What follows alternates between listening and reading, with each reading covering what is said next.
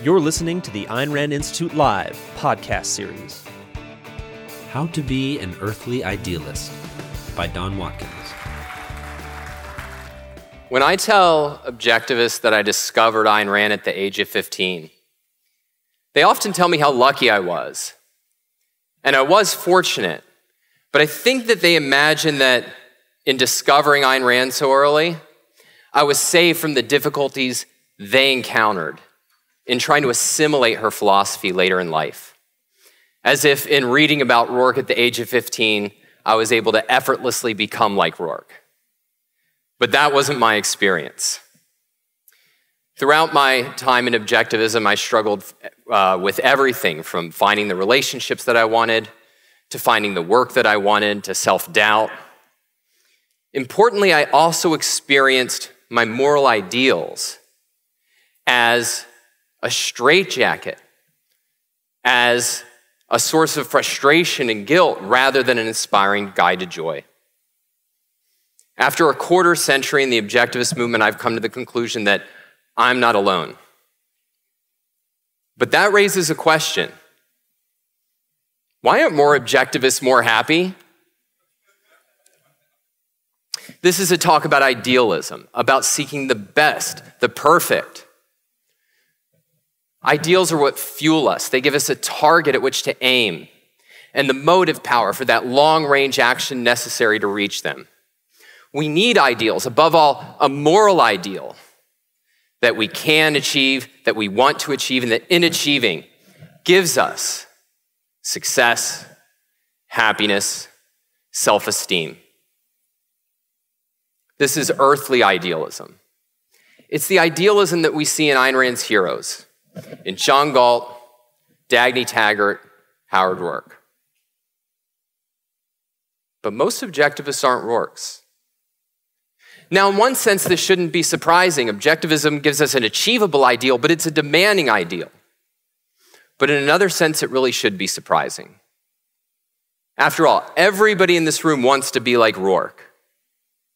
And if you want to be like Rourke, if it's possible to be like Rourke, why do we so often fall short?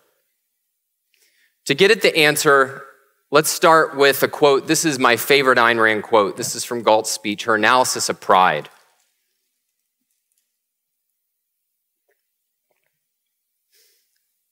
To live requires a sense of self-value, but man who has no automatic values has no automatic sense of self-esteem and must earn it by shaping his soul in the image of his moral ideal, in the image of man, the rational being he is born able to create but must create by choice. That the first precondition of self-esteem is that radiant selfishness of soul, which desires the best in all things, in values of matter and spirit. A soul that seeks above all else to achieve its own moral perfection, valuing nothing higher than itself. If you've achieved that, you've achieved the promise of earthly idealism. But in my experience, objectivists struggle with two issues: how to desire the best in all things, and how to grapple with the challenge of moral perfection. Let's call them the problem of value and the problem of virtue. The problem of value. The idealist has profound, sacred values. Above all, profound personal values. To be an idealist is to want the best for my life, my work, my relationships, my favorite art. But in my experience, objectivists often struggle in the realm of forming strong personal values, of finding a career that they're passionate about, a romantic partner who means the world to them, or even take the smaller scale values that just pervade our day-to-day lives. Where we live, how we dress, what we eat. We make choices in all these areas, but so rarely do they have that soulful, all-in quality that we see in Ayn Rand's heroes. Now, if I had to name one reason for this, I'd say it's because the default is for philosophy to function in our mind like a religion. Even if you weren't raised religiously, This is the great temptation because we don't have many models of what it means to follow by a philosophy. The default is for your philosophy to be a dogma that issues you orders and tells you what to do, rather than knowledge that illuminates the world and helps you navigate your way through it. Here's how Ayn Rand put it in The Art of Nonfiction. The purpose of philosophy is to guide a man in the course of his life. Unfortunately, many objectivists have not fully accepted, concretized, and integrated this principle. For example, in the presence of a given event, work of art, person, etc., too many objectivists ask themselves, what do I have to feel, instead of what do I feel? And if they need to judge a situation, which I have not discussed before, their approach is, what should I think, rather than what do I think?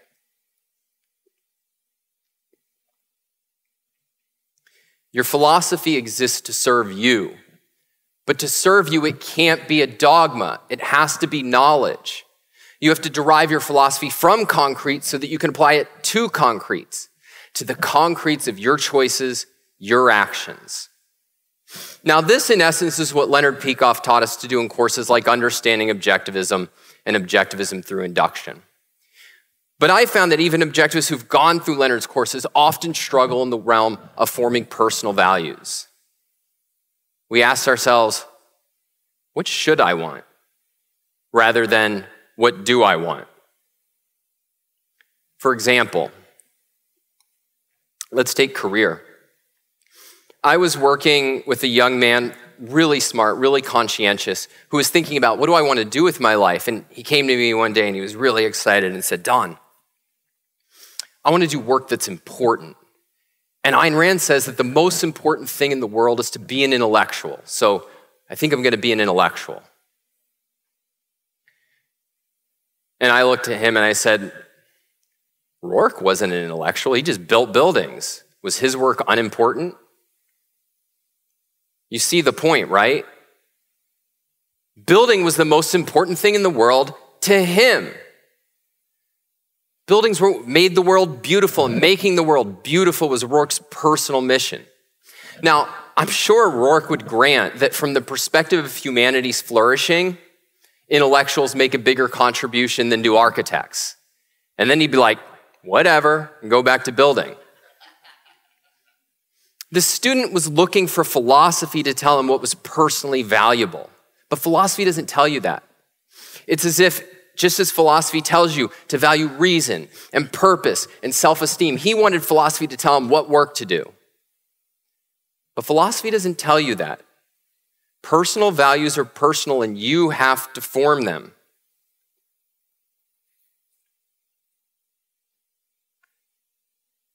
The crucial question is how. Now, I cannot give you a step-by-step formula for forming personal values. Forming values is a creative process. It's the process of self-creation. And just as there can't be a formula for writing a novel or composing a symphony, there can't be a formula for designing your life, for creating your life. But I do want to talk about one aspect of the value formation process that is not obvious, and that is formulating first-handed standards. I want to read you, this is from the great economist Ludwig von Mises, and the first time I read this quote, I was like, oh, that's non-controversial, that makes sense. He says, now we must realize that valuing means to prefer A to B. Okay. And then I read Ayn Rand's comments that she scribbled in the margins of her copy of Mises's book. I can't convey to you how emphatic this is. No, it doesn't. Choice means this. Value and choice are not the same concepts. Valuing means measurement by means of a standard. Value cannot exist where there is no choice, but it's not the fact of choice that determines a value. It is the standard of value. Example, the value of a girl to a lover is not that he prefers her to other girls. He had to have a standard that made him prefer her. He could have chosen none if none filled a standard. Now, this came to me as a revelation, but it really shouldn't have. This idea that valuing involves setting standards and evaluating things by standards, this is all over Ayn Rand's work. From our moral values being determined by the basic moral standard of man's life, but it's much wider than that. Think of Rourke's building philosophy. It's to come up with a central idea, a standard, an ideal, that then sets every detail.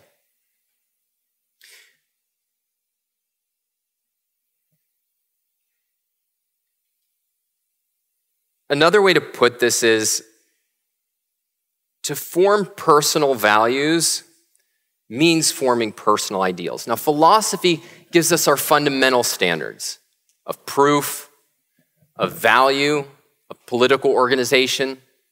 But those fundamental standards don't have enough resolution to provide us with all the concrete guidance we need, or the guidance we need to make the concrete choices that are going to add up to our unique life. In the case of personal values, part of forming them are unique standards for what you want out of life. Let's take career again. Philosophy tells you that you have to have a career, that you should build your life around using your mind to create material values. It tells you that you have to choose work that involves using your mind to its full capacity. Now, this rules out being a thief or a bum or a regulator. But beyond that, Galt says, your work is yours to choose. To choose it, you have to formulate your own standards for what you want. Standards that are consonant with reality, but aren't dictated by reality. Standards that are uniquely and profoundly yours. What kind of work you want to do and what way of working you want to engage in. Now, we could do a whole lecture on forming personal values and personal standards, but I want to talk about three aspects very quickly, and we can call them live, reflect, project. So live. One of the reasons that I think people, especially young people, struggle so much in forming personal standards and look to philosophy to give them to them is because they just don't have enough life experience in a given realm. They try to define their ideal work before they've worked. They try to define their ideal romantic partner before they've dated.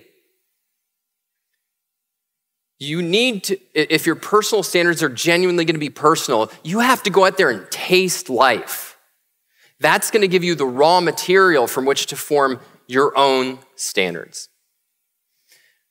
But it's not just you collecting a whole bunch of experiences, and that leads us to reflect. You've got to draw lessons from those experiences. And what that means is continually asking yourself as you go through life, what do I like and why? What do I not like and why? It's from asking yourself that question over and over again that you're going to spot patterns in what you care about and the reasons that you care about them that are going to add up to your unique personal standards. But valuing is not primarily backward looking, and that leads to project.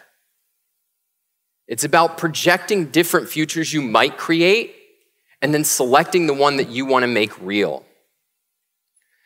I found that often when objectivists struggle with making decisions, when they're paralyzed by indecision, they often have this sense that there's one right life for them to create, and that if they make the wrong decision, they've let reality down, they're done for, their happiness is over. But your life is yours to choose. You get to create it, and there is no authority, whether from reality or philosophy, that's going to determine what kind of life you can and should create. Let's summarize where we are.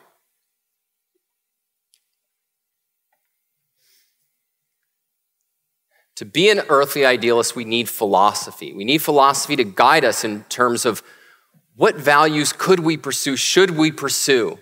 What values fit together into a truly human life, a self-sustaining way of life that can lead to happiness? But philosophy can't give us all the specific values that are going to constitute and make up our life, our own unique happiness. That requires new creative thinking.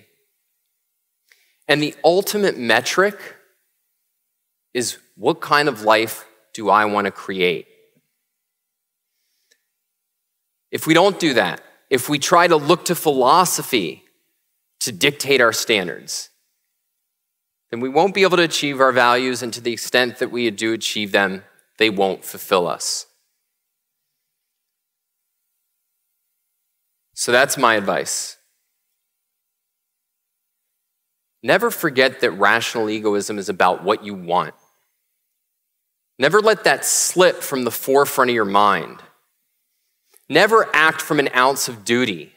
Never act because you think your philosophy is telling you to. Act because there's something you want, something you desire, crave, and cannot live without. And then act with relentless dedication so that you can enjoy the best in all things. Let's turn to the problem of virtue.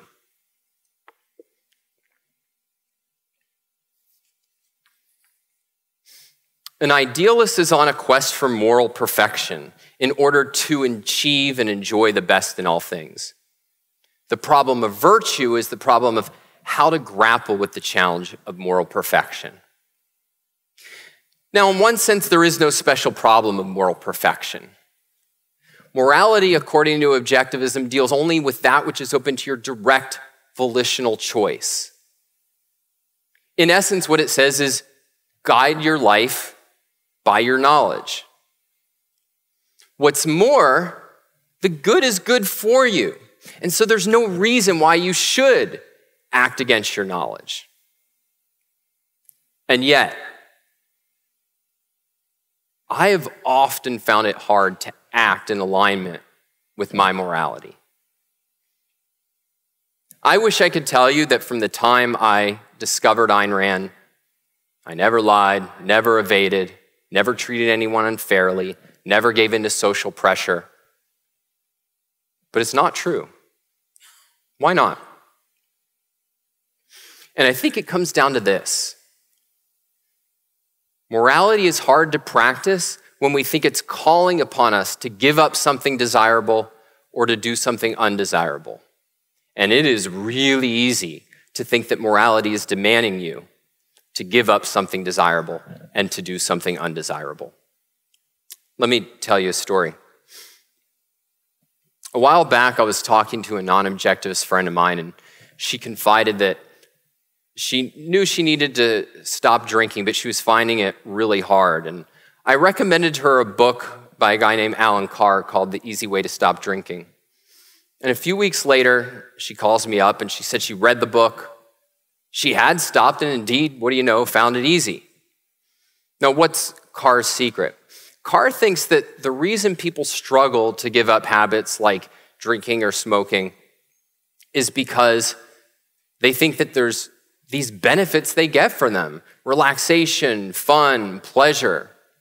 They might be convinced that the negatives outweigh the positives, but so long as they think there are these real positives, it's really hard. And so what Carr does is he goes through all of these alleged positives and says, no, they're illusory. There are no benefits here. And so giving up these habits isn't even a partial sacrifice. Now, set aside Carr's analysis of drinking or smoking. There's all kinds of objections you could raise to that. That's not my point. My point is this. There's a real lesson for us here when it comes to morality. We struggle to act in alignment with our morality when we think that we're having to give up on values, when we fall into what Leonard Peikoff calls the trade-off view in ethics. It's the view that says, that affair would be really good. That loot would be really good. Staying safe and silent while my values are being attacked would be really good. But alas, my morality tells me there's negatives that outweigh the positives, and so I can't do it. What Objectivism actually teaches is not that dishonesty or moral cowardice involve more negatives than positives.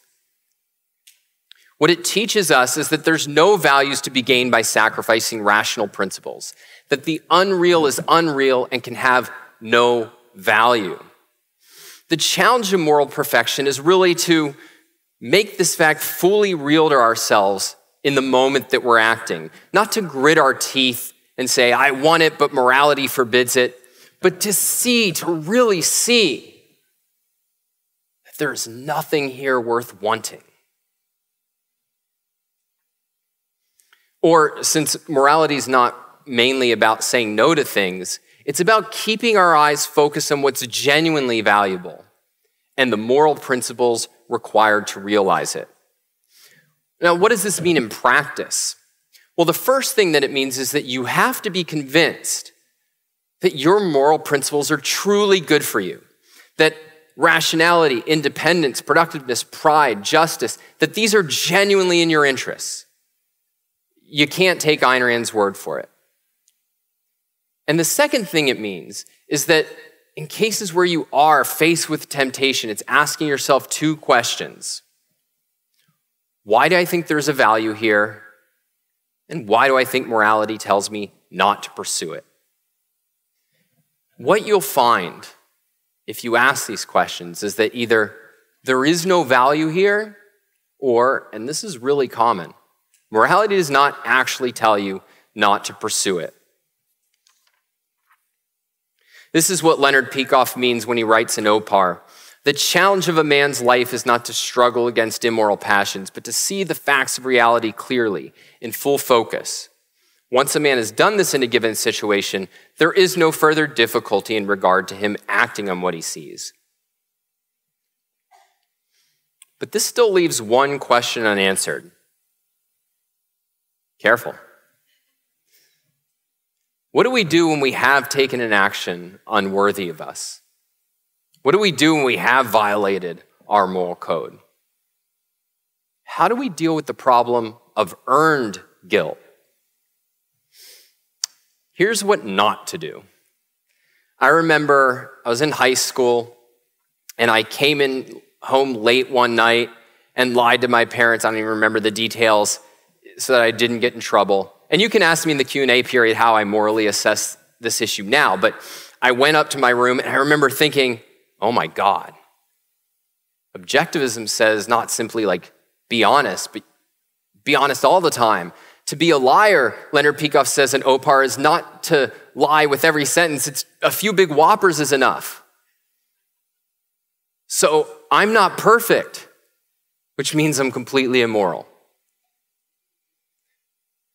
I think a lot of objectivists hold this kind of view in some form.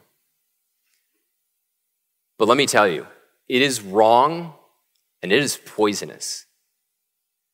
If you hold this view or anything like it, your idealism will die a slow, painful death. What this actually represents is a religious approach to morality. Now, religion obviously doesn't say be perfect. It says perfection is impossible. But what religion does say is that when you sin, it's a stain on your purity. And the only way to restore your purity is through some mystical process of atonement. And there's just one problem if you bring that orientation into objectivism. There is no God to atone to. But what's the error? Well, let me read. This is Ayn Rand from her account of pride, not from Atlas Shrugged this time, but from the Objectivist Ethics.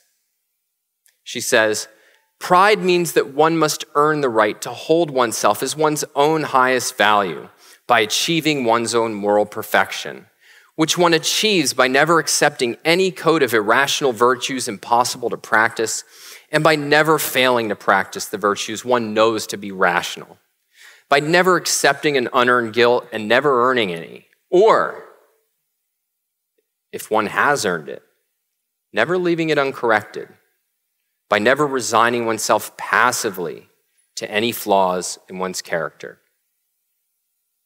What objectivism rejects as fully evil is resigning yourself to moral flaws, To reject a virtue is not to fail to practice it on a given occasion. It's to view occasionally practicing virtue as sufficient. It's to say, look, nobody's perfect. So yeah, I'm lying to my boss about working when really I'm watching Dom Watkins on YouTube.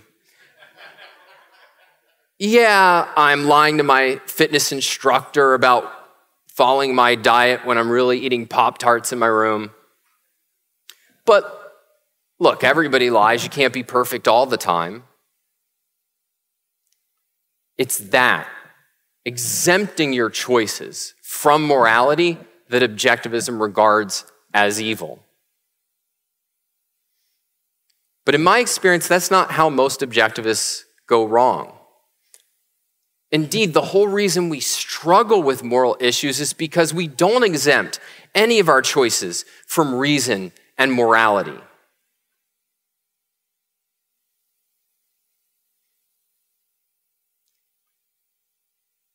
So how then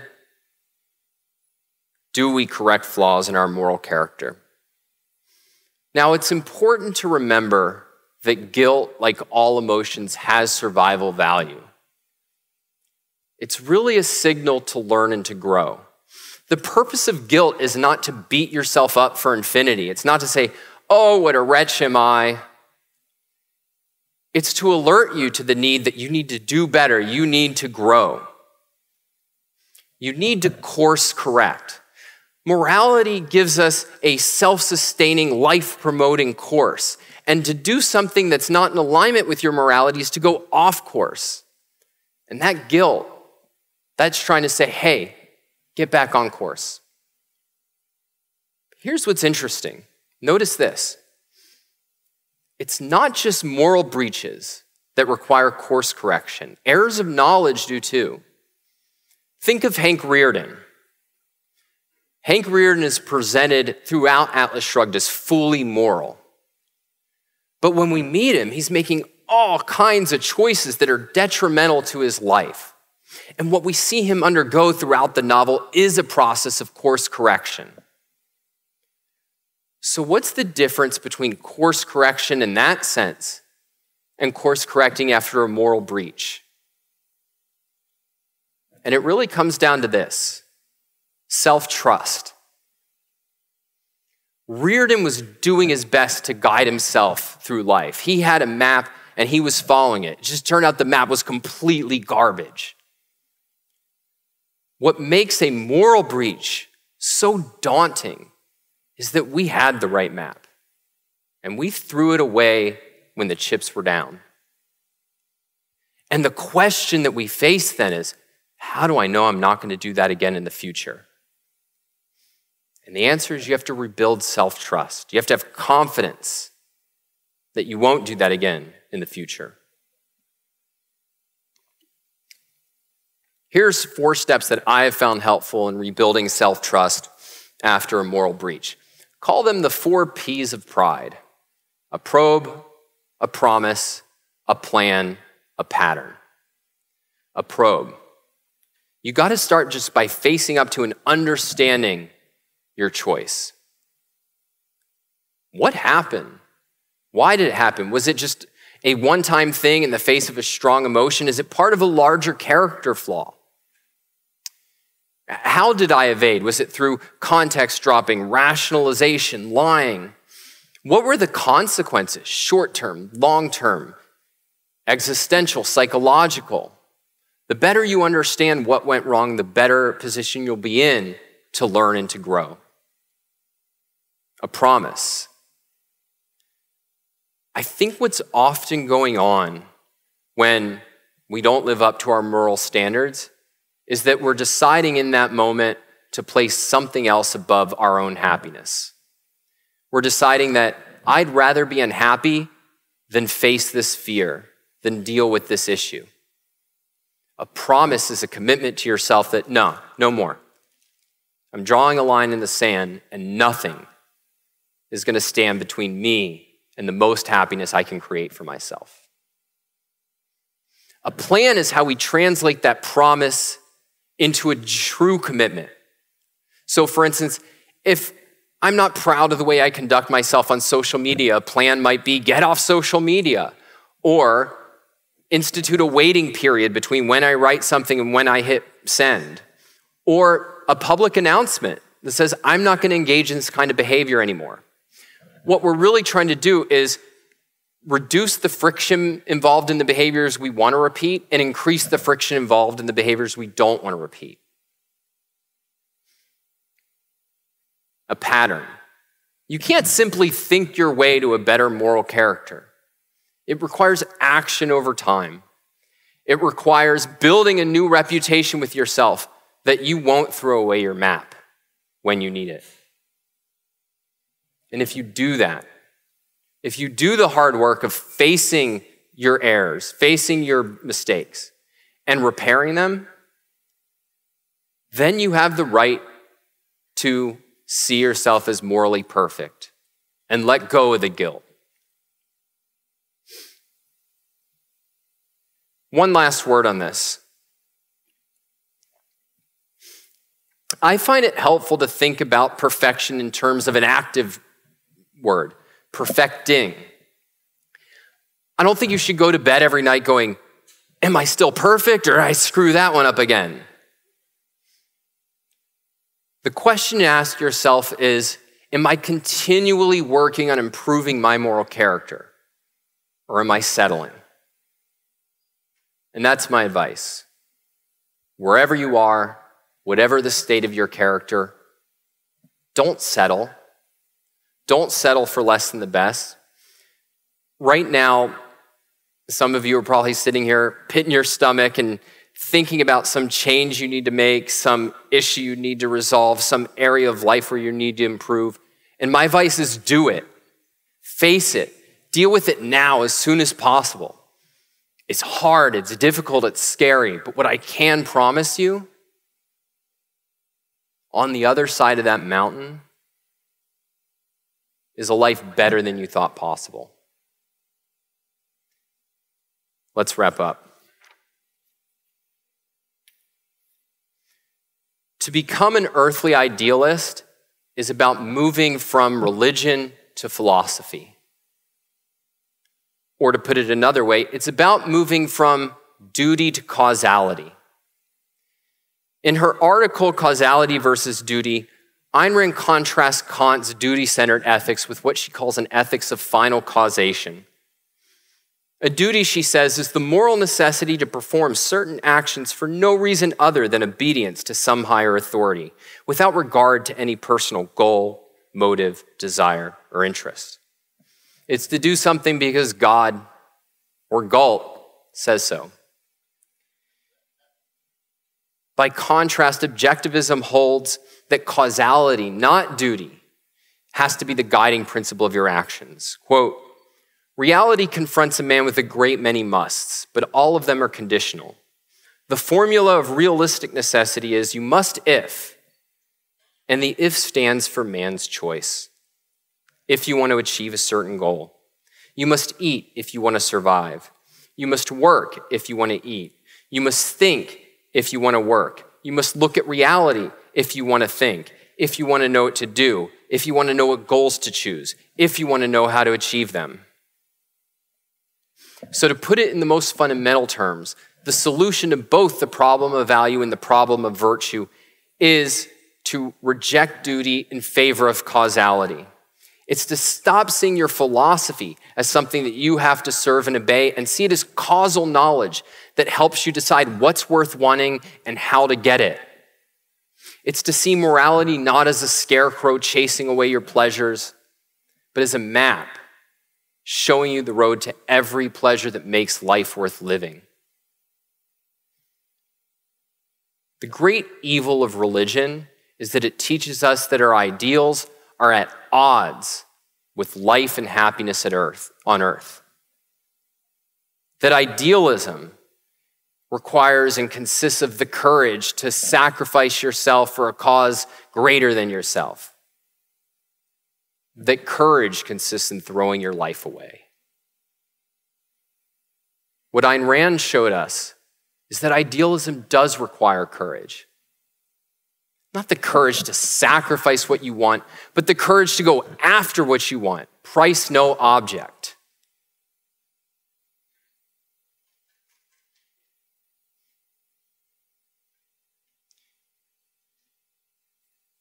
Let me end with a story.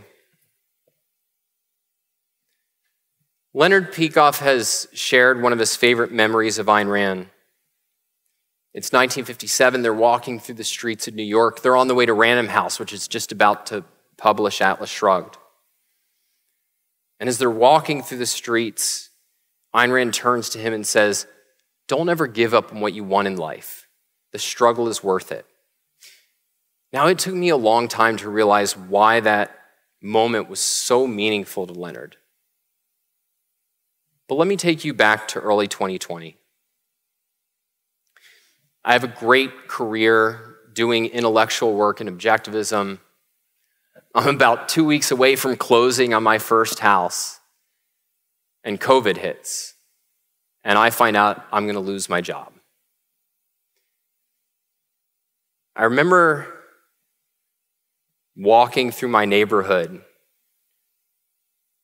and considering the real possibility that I wasn't going to be able to make a living as an objectivist intellectual, at least for a while. I mean, who's hiring expensive objectivist intellectuals in the middle of a pandemic? I'm going to have to get an office job if I can get one and, do my writing on the side. It was one of the most terrifying times in my life. And then I got a call. It was a job offer, a great offer doing intellectual work. But there was just one problem. It wasn't what I wanted to do. What I wanted to do was act on this idea I'd been kicking around for some time about going out on my own and trying to create a business around coaching people on their communication challenges in their careers. But here was this safe, sure thing, and yet I heard myself saying no and turning it down. Now, the story has a happy ending.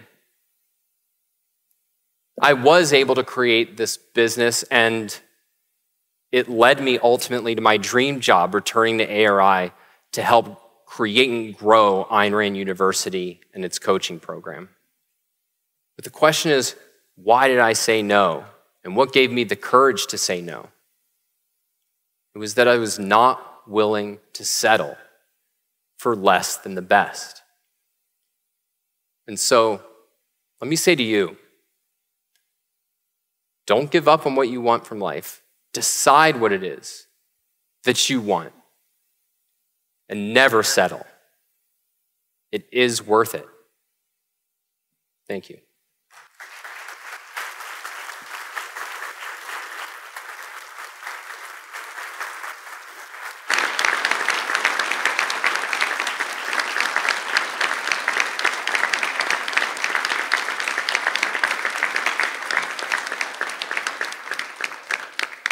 All right, kick us off. My question is about your first point and your last point about for a young person when you talked about collecting experiences, and the last point about not settling for less than the best, right? How would you argue between the two, basically? Like, how would you collect experiences when a lot of them won't meet your standard, maybe, or you'll just waste your time? Oh, okay, I got you. The fact is, you don't know which ones are going to be the best, right? That's part of what you're doing in life. To discover your values, you have to experiment, and experimentation involves disappointment. And sometimes it involves regret. Like, you're going to go out there, you're going to try take dating, right? Like, what if you said, I'm never going to settle, so I'm not going to date until I find the perfect person? Good luck with that. So part of what we're doing when experimenting is it's the same way. It's in the realm of knowledge. It's being curious. Not everything that I investigate will turn out to be true or turn out to be relevant to my life. But curiosity itself is a value. Experimenting itself in the search of new values is a value. The point is that when you're making a decision, when you're deciding, what am I going all in on? what am I devoting my life to and committing myself to, then I'm not settling. Then I'm not going to go, yeah, maybe I should play it safe. Maybe this is, too hard or too challenging. Go for the best. Go for the thing that's the most meaningful to you. But you're only going to get there through ongoing experimentation in life. Yes. Thanks for the talk. You planted a question about how you would now assess the occasion when you lied coming back home to your parents in high school, and it sounded like there was more to say about that. There's more to say. I'll just be really brief and probably leave it a little unsatisfying. So objectivism, as you know, holds that honesty is a moral principle, and that means not seeking to gain values through fraud. And there's certainly cases, center of the page cases, in which outright lying is not viewed by objectivism as a breach of honesty. And, so take the standard example, somebody comes knocking on your door saying, hey, do you have any Jews in your house? And you're like, nope. Like it's a form of self-defense, right? Like just as I could shoot that person morally, I have the right to lie to them. And objectivists have often talked about protecting privacy from people who are snooping is not a violation of the principle of honesty, at least not in every case.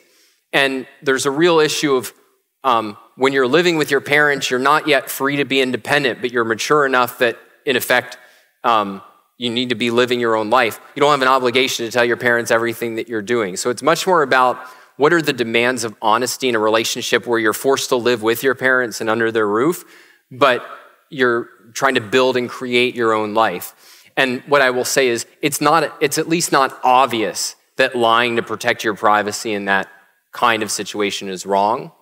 But we'd have to work through different examples and so on. So I'm not going to give like the definitive formulation, just to put it that I don't think it's obvious that what I did was immoral looking back.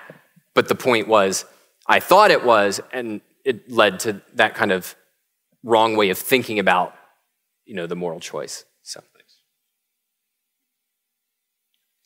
Don, excellent, inspiring talk. And I just want to get an update on your book, the publication of your book. Well, let me tell you this. You will get a very, very specific update at Tal's talk this afternoon. So wait a few hours. Thank you.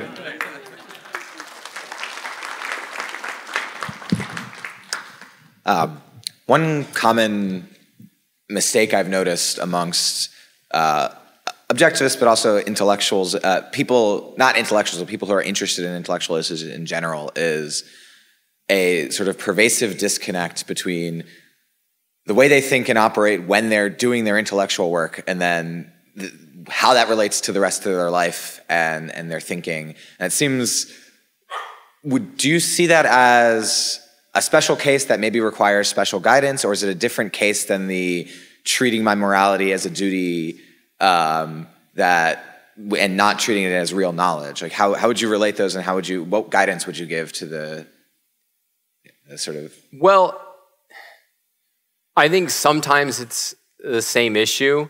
It's that you haven't really owned the philosophy, in the sense of it's not really knowledge. It's kind of this game that you play. Sometimes I think that there is more going on. I think that there can be compartmentalization. I think there can be a lot of things, but definitely it's something that happens with intellectuals. But what you're describing, it's wider than intellectuals. The form that it shows up for non-intellectuals in objectivism is sort of like objectivism. I think Alex Epstein has called it like it's a club. Mm-hmm. So we get together with our objectivist friends and we make insider jokes and we have these stickers and so on.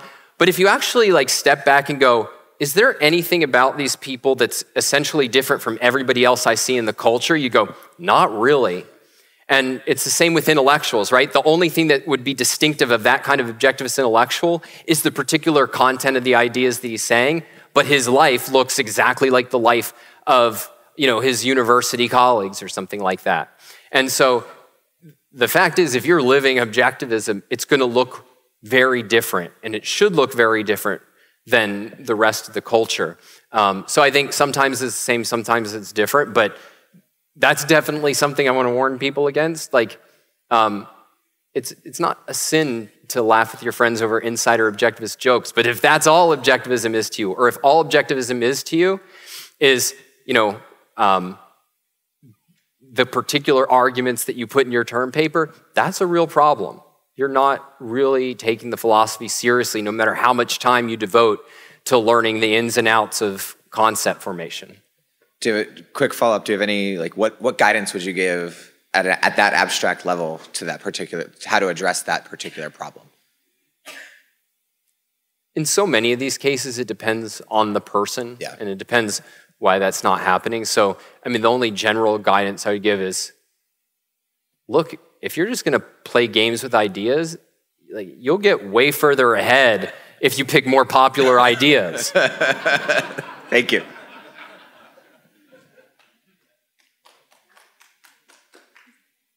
Good morning. Good morning. Thank you for your talk. And early on, you mentioned that when you're writing a symphony, for example, it cannot be formulaic.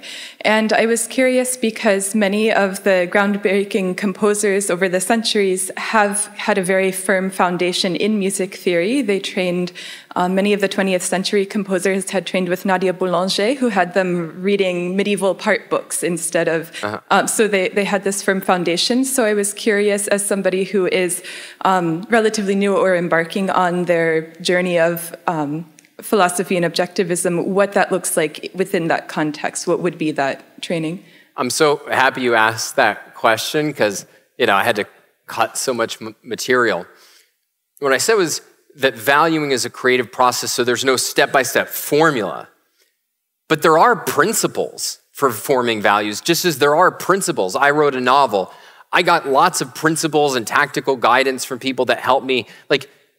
A novel has to have a certain kind of structure. There's a lot of freedom in that structure. And I think part of what you saw in the history of music, for instance, is that as we saw progress, let's call it from the classical era to the Romantic era, is realizing, okay, what is formula and what are principles? And so that by the time you get to Tchaikovsky and Rachmaninoff, there's still a lot of principles navigating what they're doing and how they're constructing a symphony, let's say. But there's not an ounce of it being formulaic. And I think that's the transition, is that we need principled guidance. But at the end of the day, principled guidance still requires you to exercise your independent creativity, your independent judgment. How many of you were at Tara's talk yesterday? A lot of the questions I think she got were from people, and understandably, who were saying, okay, they were hopeful that they were struggling with something in life, and they were hopeful there was one rule that would solve it, one answer. And Tara kept coming back to at the end of the day, the advice is be objective, because what be objective means is keep thinking about it. And what you'll gain over time is it will build your judgment. But there's no external advice that's going to replace your judgment. And that's true of forming values. It's true of artistic creation. Is at the end of the day, you have free will, and the creative process requires you to put yourself into it. So I think that's the essential thing that's going on there. But I'm glad you asked that. Thank you. Yeah. Hey. I found the title of your talk very intriguing, being an earthly idealist. I consider myself an idealist, but I'm certainly not an earthly idealist, in that I would love to promote Ayn Rand's ideas more, but I'm simply disgusted by the culture that we live in. I haven't turned on the TV in the past 20 years, haven't seen a newspaper in the past 20 years, because I'm simply, and the woke madness and all of that, simply, I keep thinking, the culture has gone insane, and it drives me nuts. I wish I could live more. And you mentioned it, the feeling of, I think I should live more on this earth to go after my values, but I'm simply disgusted by the culture, and I wonder, is that a problem that you've encountered before with other objectivists, and basically what can I do is my question. I've encountered it in me. Okay. I get it. I'm very sympathetic to that. Okay. For me, it's only a passing mood ever. And what draws me back, frankly, is I'm not going to let those bastards claim this earth. Not going to happen. That's it.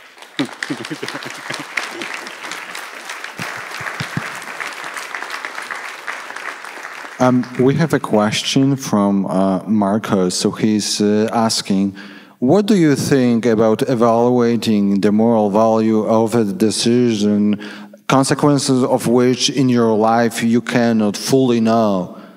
Like having a child. Oh, well, the example is the question.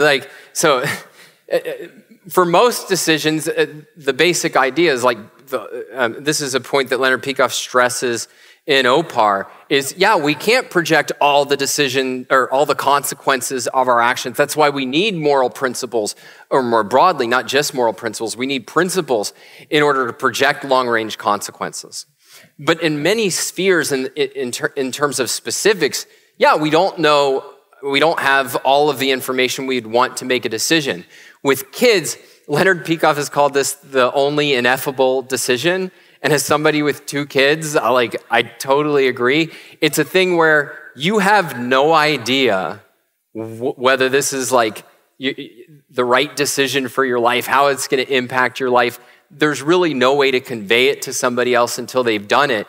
And yet it's an irrevocable decision. Once you've done it, there's no going back.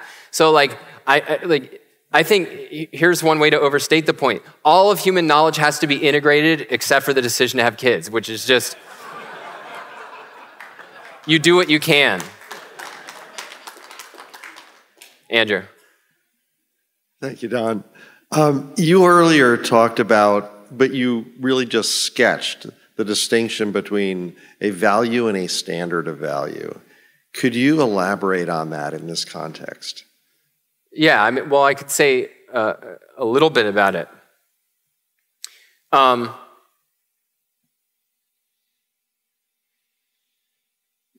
Think about, I gave the example of Rourke's building. The building is the value, right? The standard is the central idea that's kind of behind the building. So take a novel, for instance. Atlas Shrugged is a novel Ayn Rand created.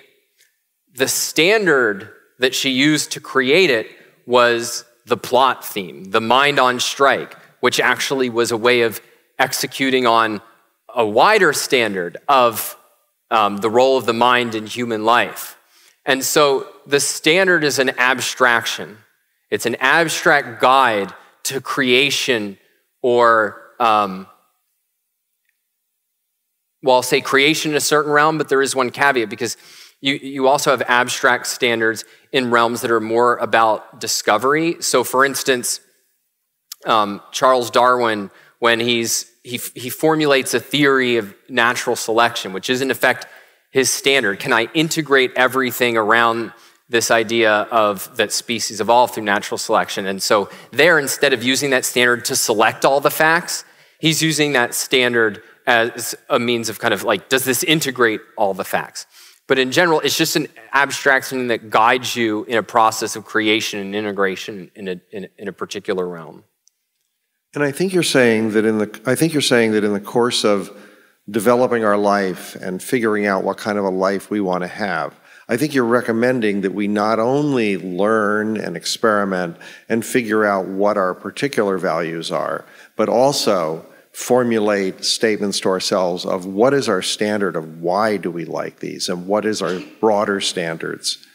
Yeah. So it's Ayn Rand has this point, I forget where she makes it, where she says in passing, a subjectivist can have kind of consistent values at a really high price, versus I think she's contrasting it with a pragmatist who has no consistent values. But they're in effect, they're standardless values. It's just emotional. I really like this, I care about it, it's mine, I protect it. To have objective values reached and held by reason that you can unify your life around in a really consistent way, you have to have a why behind it. And the why and this is going to pervade life. And part of what's interesting about life, and part of what we're doing at OCON when we're talking about our values, is often, oh, you like that show? Why? What's your standard? How are you judging it? And so it's really the kind of cognitive side of valuing, or a big part of the cognitive side of valuing is getting to that why. And the why is just the standard. Thank you. Yeah. Hey, you were talking about guilt in terms of course correction, right? I've failed my moral standard, and one of the things about objectivism has gotten me to raise my moral standards higher and higher and higher. So I continually fail at the next level of achieving my moral standard because I keep refining it and finding better ways of doing it. So guilt is course correction. When I fail to achieve one of my values, or when I violate one of my values, I tend to feel kind of two things. One, I've failed my values, and second, there's something wrong with me.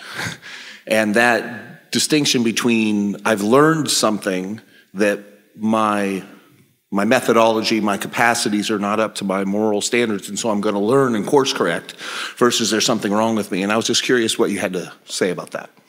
I mean, we have to talk more, but when I hear you say that, I think there's a big problem built into how you're thinking about it. Like if you describe setting your moral standards higher and higher and higher in the sense that they're always out of reach, like that something's going really wrong in how you're thinking about it, because the moral, it only is the directly chosen.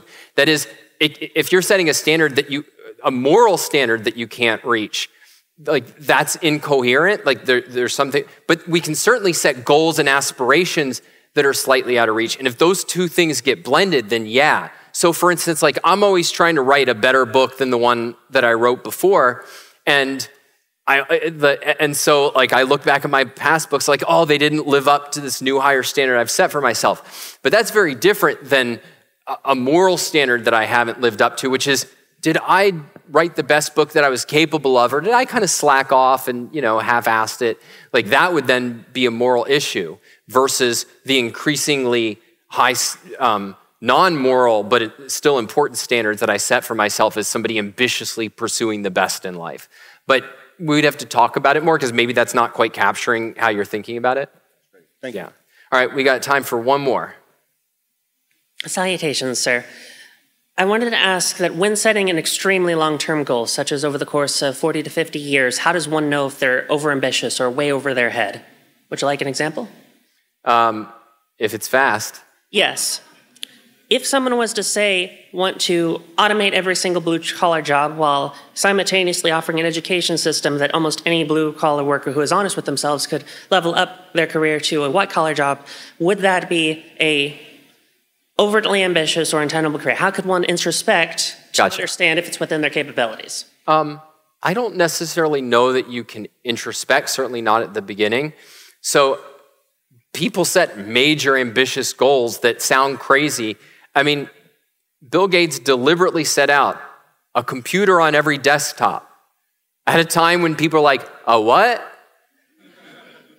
Human beings can achieve amazing things, but I think part of what happens to us, and I think this is very normal and healthy, is that when you start out in life, if you're at all ambitious, you set these big goals and you don't know for sure if you can achieve them.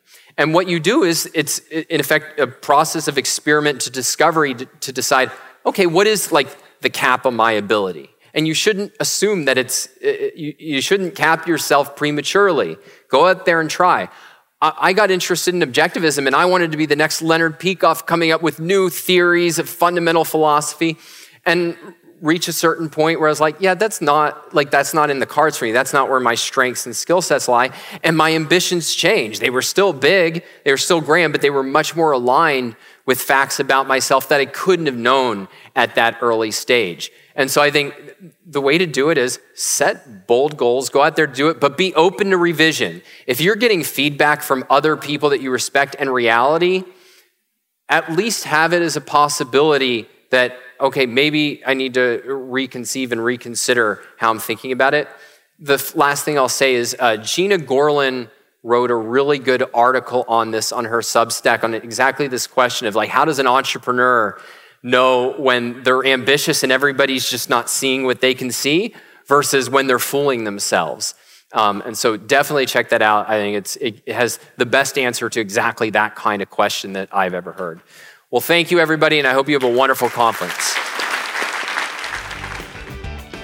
Thank you for listening to the Ayn Rand Institute Live podcast. Remember to subscribe wherever you listen. You can also find us on YouTube. If you like this content, please share or leave us a review. For more information, go to aynrand.org.